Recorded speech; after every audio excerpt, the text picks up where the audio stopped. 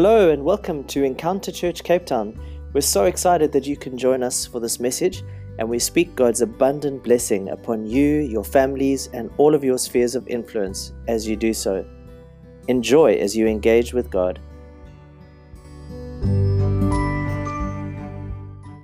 Good morning, Encounter Church. It's always such a wonderful privilege to be able to share the word of the Lord with you on a Sunday morning. We know that these are challenging times. They're times that are also filled with the anticipation and expectation of what God is about to do. But the reality is that they're also challenging times. But just for you to know that we are definitely praying for you a lot, and just trusting that God is with you, and that we can still fellowship together and really help each other to strengthen ourselves in the Lord at this time. So I've got a message this morning that I'm trusting is going to be a great help to all of us, and also a great encouragement. Let's get stuck into having a look at the Word this morning.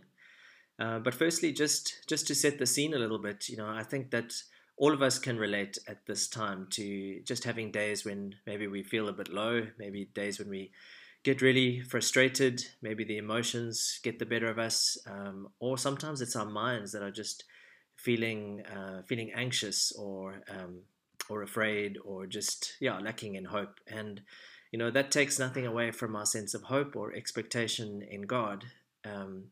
Those are sometimes the realities, but the really beautiful thing about these times is that we know that God's not unaware of these times, that He's with us, He's for us, and He also doesn't leave us alone. He's given us His Holy Spirit to be with us. He's also given us tools and even weapons that we can use in times of battle and times when we really need to, or really feel like we need to do warfare. And so it's actually really one of these tools or weapons that I want to look at this morning.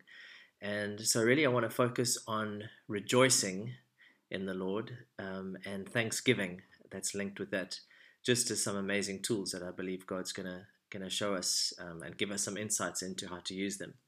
So if you want to turn to Philippians chapter 4, that's going to be our main text. So if we're going to read from Philippians chapter 4 and from verse 4.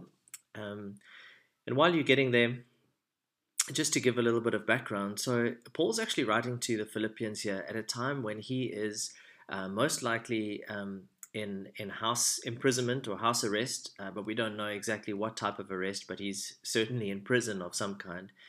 And he's writing to the Philippian church, which is a church that is really experiencing persecution. And they have been through really tough times and are still experiencing tough times. And yet, in the midst of that, Paul writes this letter that is really known as the joyful letter, because it is the book of the Bible that mentions the word joy or rejoicing the most times out of any other book. So this is quite remarkable, because it's not like Paul is just ignoring the circumstances and the situations that surround him. He's fully aware. In fact, he's experiencing them himself. But just like he writes elsewhere, he has learned the secret of being content in every situation. And really, he's writing this letter of encouragement to the church to help them to continue to fight the good fight, as Paul would say, and to continue to stay strong in God, and to continue really to see the revival that they were seeing and the spread of the gospel throughout their region. So let's read from Philippians chapter 4, verse 4. Rejoice in the Lord always. I will say it again. Rejoice. Let your gentleness be evident to all. The Lord is near. Do not be anxious about anything, but in every situation, by prayer and petition, with thanksgiving, present your requests to God.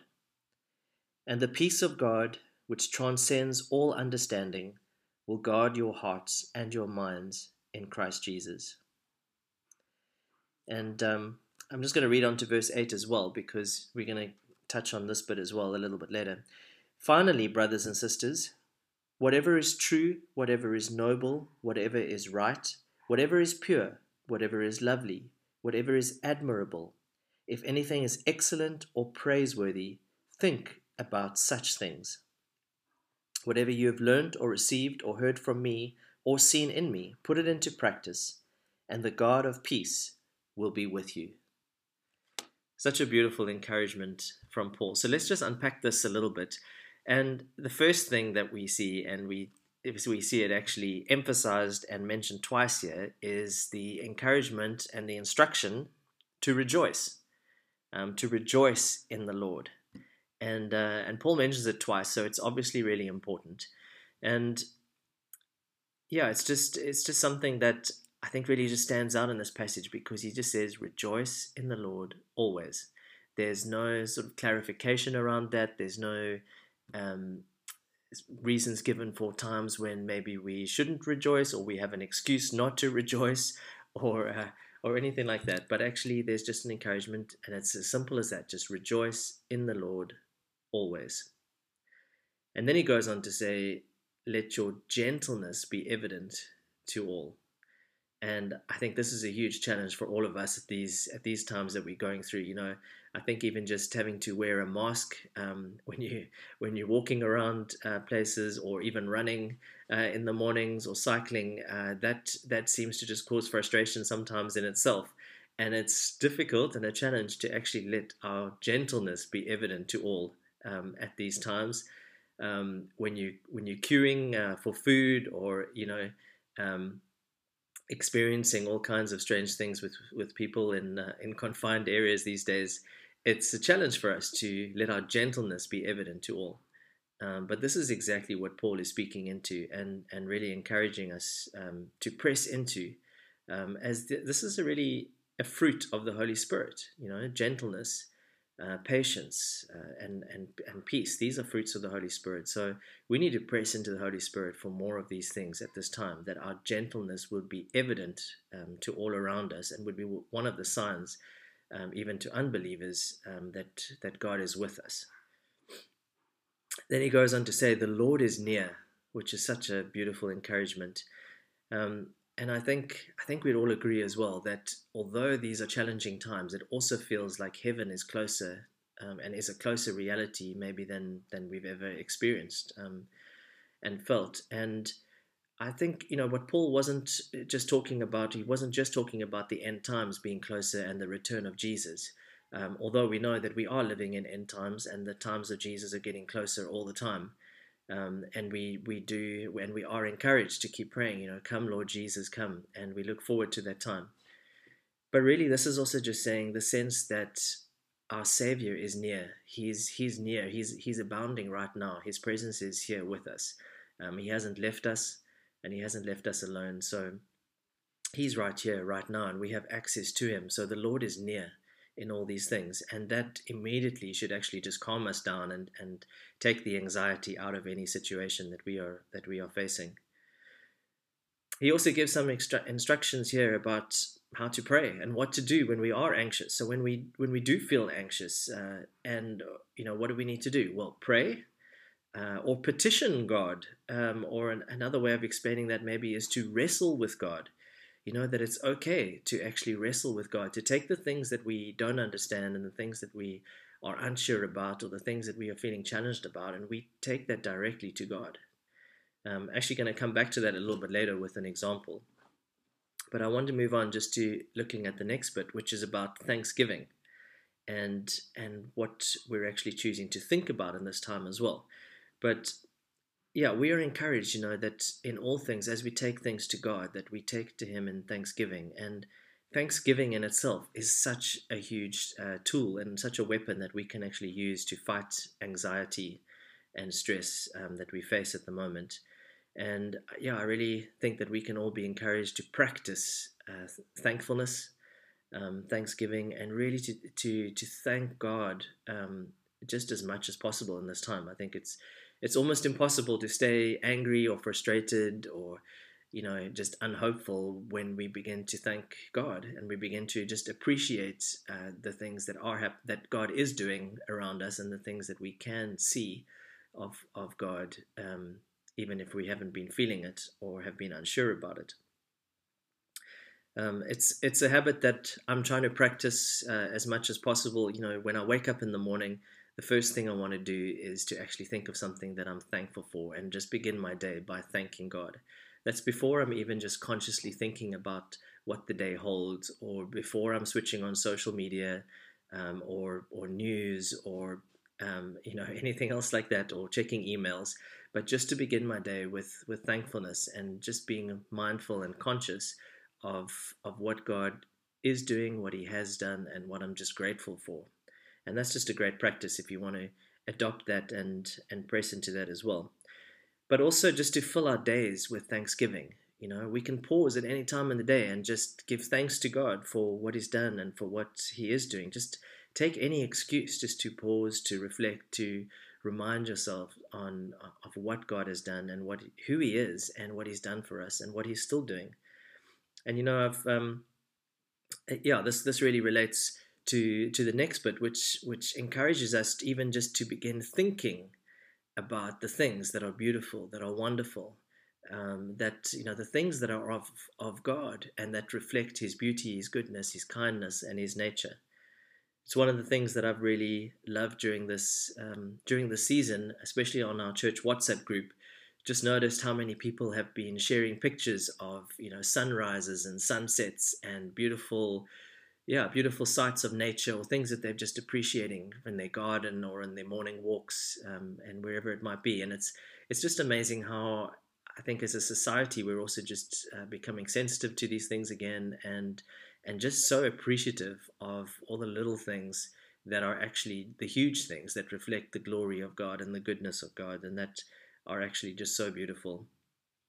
And also just the new senses of creativity in our midst. People writing songs, people writing poetry, people doing artwork, and so many things that are really beautiful and things that are so worth celebrating amongst us.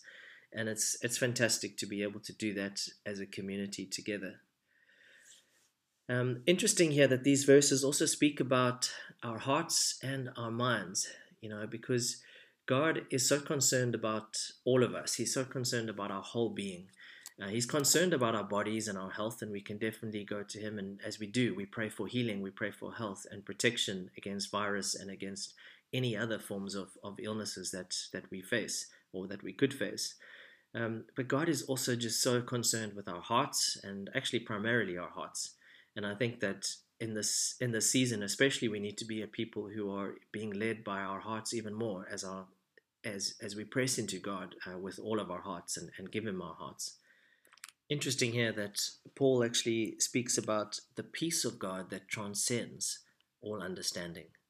And this is such a beautiful thing as well, just speaking about that, the peace that comes from God, just a fruit of His Spirit as well, but the presence of God that actually comes and settles in our hearts and actually transcends our understanding, which means that it goes beyond our human reasoning. It goes beyond the knowledge, the reason, the things of this world, the ways of this world, and our natural understanding and comprehension of things. And we really need the peace of God to really just flood our hearts these days, and for that to really impact and influence our minds and help us to think correctly about what is actually happening in our world these days.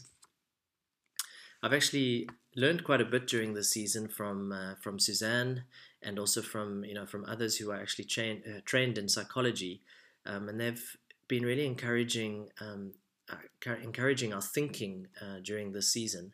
And we're encouraged not to sort of be at the two extremes of thinking, where on the one hand where we look at things and just feel that everything is desperate and hopeless. But actually, even on the other side of things, it can also be an error to begin to just ignore things and to feel like and to think that everything is absolutely fine and everything will be wonderful and there won't be any changes at all. So somehow we need to actually develop accurate thinking through, that is informed by the word of the Lord, by the love of God, by His character, by His nature. And so for example, just to be able to look at things and to be able to see, well, we can see the real challenges that we find ourselves in the society. We can see and we can acknowledge the difficult things that have changed around us, but at the same time, we know that we have a God who's faithful. We know that we have a God who's good. We know that we have a Savior who loves us, who's never left us, and who's right there with us. And we know that through Christ we can do all things. So that's just a small example, but that's the way that we really need to fight during this time, with the promises of God, with His nature, with the truth of God that really settles in our hearts and really informs our minds and helps us to make sense of what's being said in the world, the things that are happening around us as well. I also just want to actually conclude by having a look at a specific example of somebody from the Old Testament, who I think can give us some encouragement at this time. So if you want to turn to the book of Habakkuk, Habakkuk is a prophet, and it's a very short book of the Bible. But if you ever turn there, and we're going to just look at a few things, and we'll see there are some very well-known verses that come from Habakkuk. But I actually just want to give the little bit of the story and the background to Habakkuk, because I think the example of the prophet, of the man himself, that sets the context for these words is really important and so encouraging to us in these days. So if we turn across to Habakkuk, and just some background to Habakkuk as well. So firstly, his Hebrew name actually means to wrestle. In fact, it can mean to embrace, but it's actually more like a wrestling embrace. So it's really like this, and it's a fantastic way of actually describing how we see his relationship with God, because we see that Habakkuk is actually somebody who's wrestling with God, and that's how this book actually starts. In that he starts with Habakkuk's complaint to God, and he's putting some pretty big complaints out there. He's really wrestling with God, and he's saying, like, how long, O Lord, must I call to you for help, and you are not listening? I'm crying out to you, but you do not save. Why do you look at these things and not do anything? And he's putting out some pretty big things to God there. And what's amazing is I just think that we can relate to so much of it these days. You might have these questions, you might even think these things about God sometimes, but I think it's beautiful here because in fact we can see that we're actually encouraged to take things to God, to take the things that we don't understand, and even that when we're uncertain and unsure, we can take it to Him. The important thing is that he waits and listens to God's response.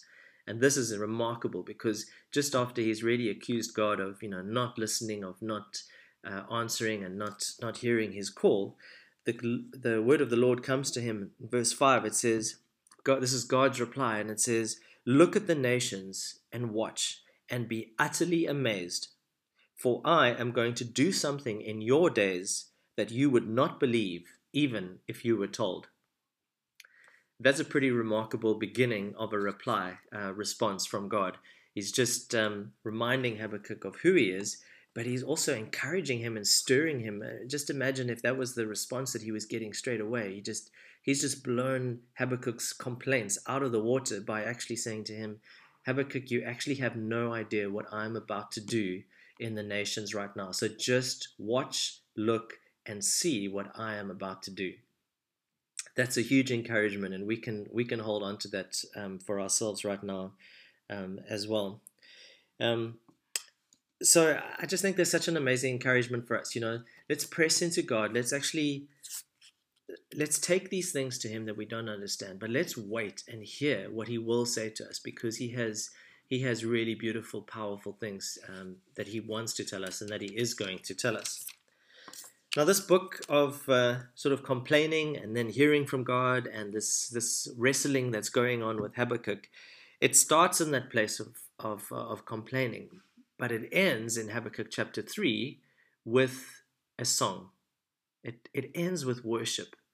And Habakkuk is actually, he's so overcome by the Lord and the Lord's response, the Lord's care, and His great and majestic plans for what is happening, that he has no other way of responding but to praise and to worship God. And so I'm going to read just the last bit, Habakkuk chapter 3 from verse 17, and this is some verses that we know well. And he sings and says, "Though the fig tree does not bud, and there are no grapes on the vines, Though the olive crop fails and the fields produce no food, though there are no sheep in the pen and no cattle in the stalls, yet I will rejoice in the Lord. I will be joyful in God, my Savior. The sovereign Lord is my strength. He makes my feet like the feet of a deer. He enables me to tread on the heights. I think this really just sums up just a beautiful way of processing things at the moment. Even though we can look around us and see so much that isn't happening, or things that aren't happening the ways we would love to have happened, or things that aren't even going according to our own plans and our own thoughts of what would happen this year. But yet, we can rejoice in our Lord because He is so good. And there's another link here as well, just between the joy of the Lord being our strength.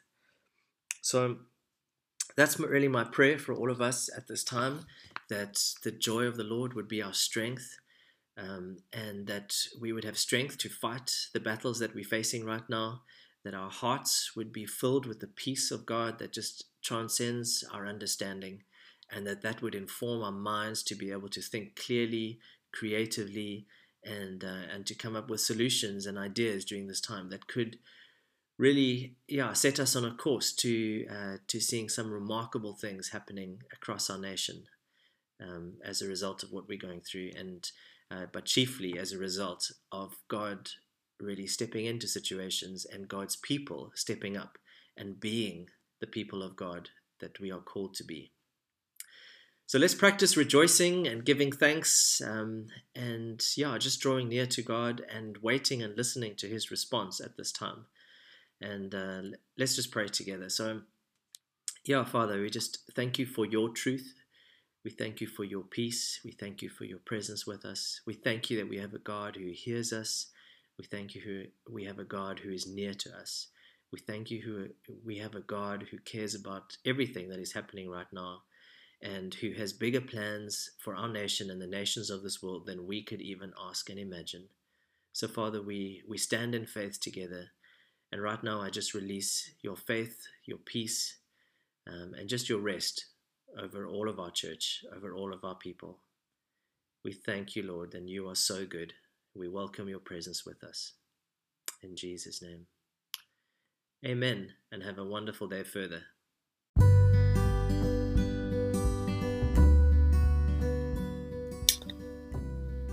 Thank you for listening, and we hope to see you soon at a live Sunday morning meeting. Otherwise, please contact us and connect through our website, through Instagram, or through Facebook. God bless.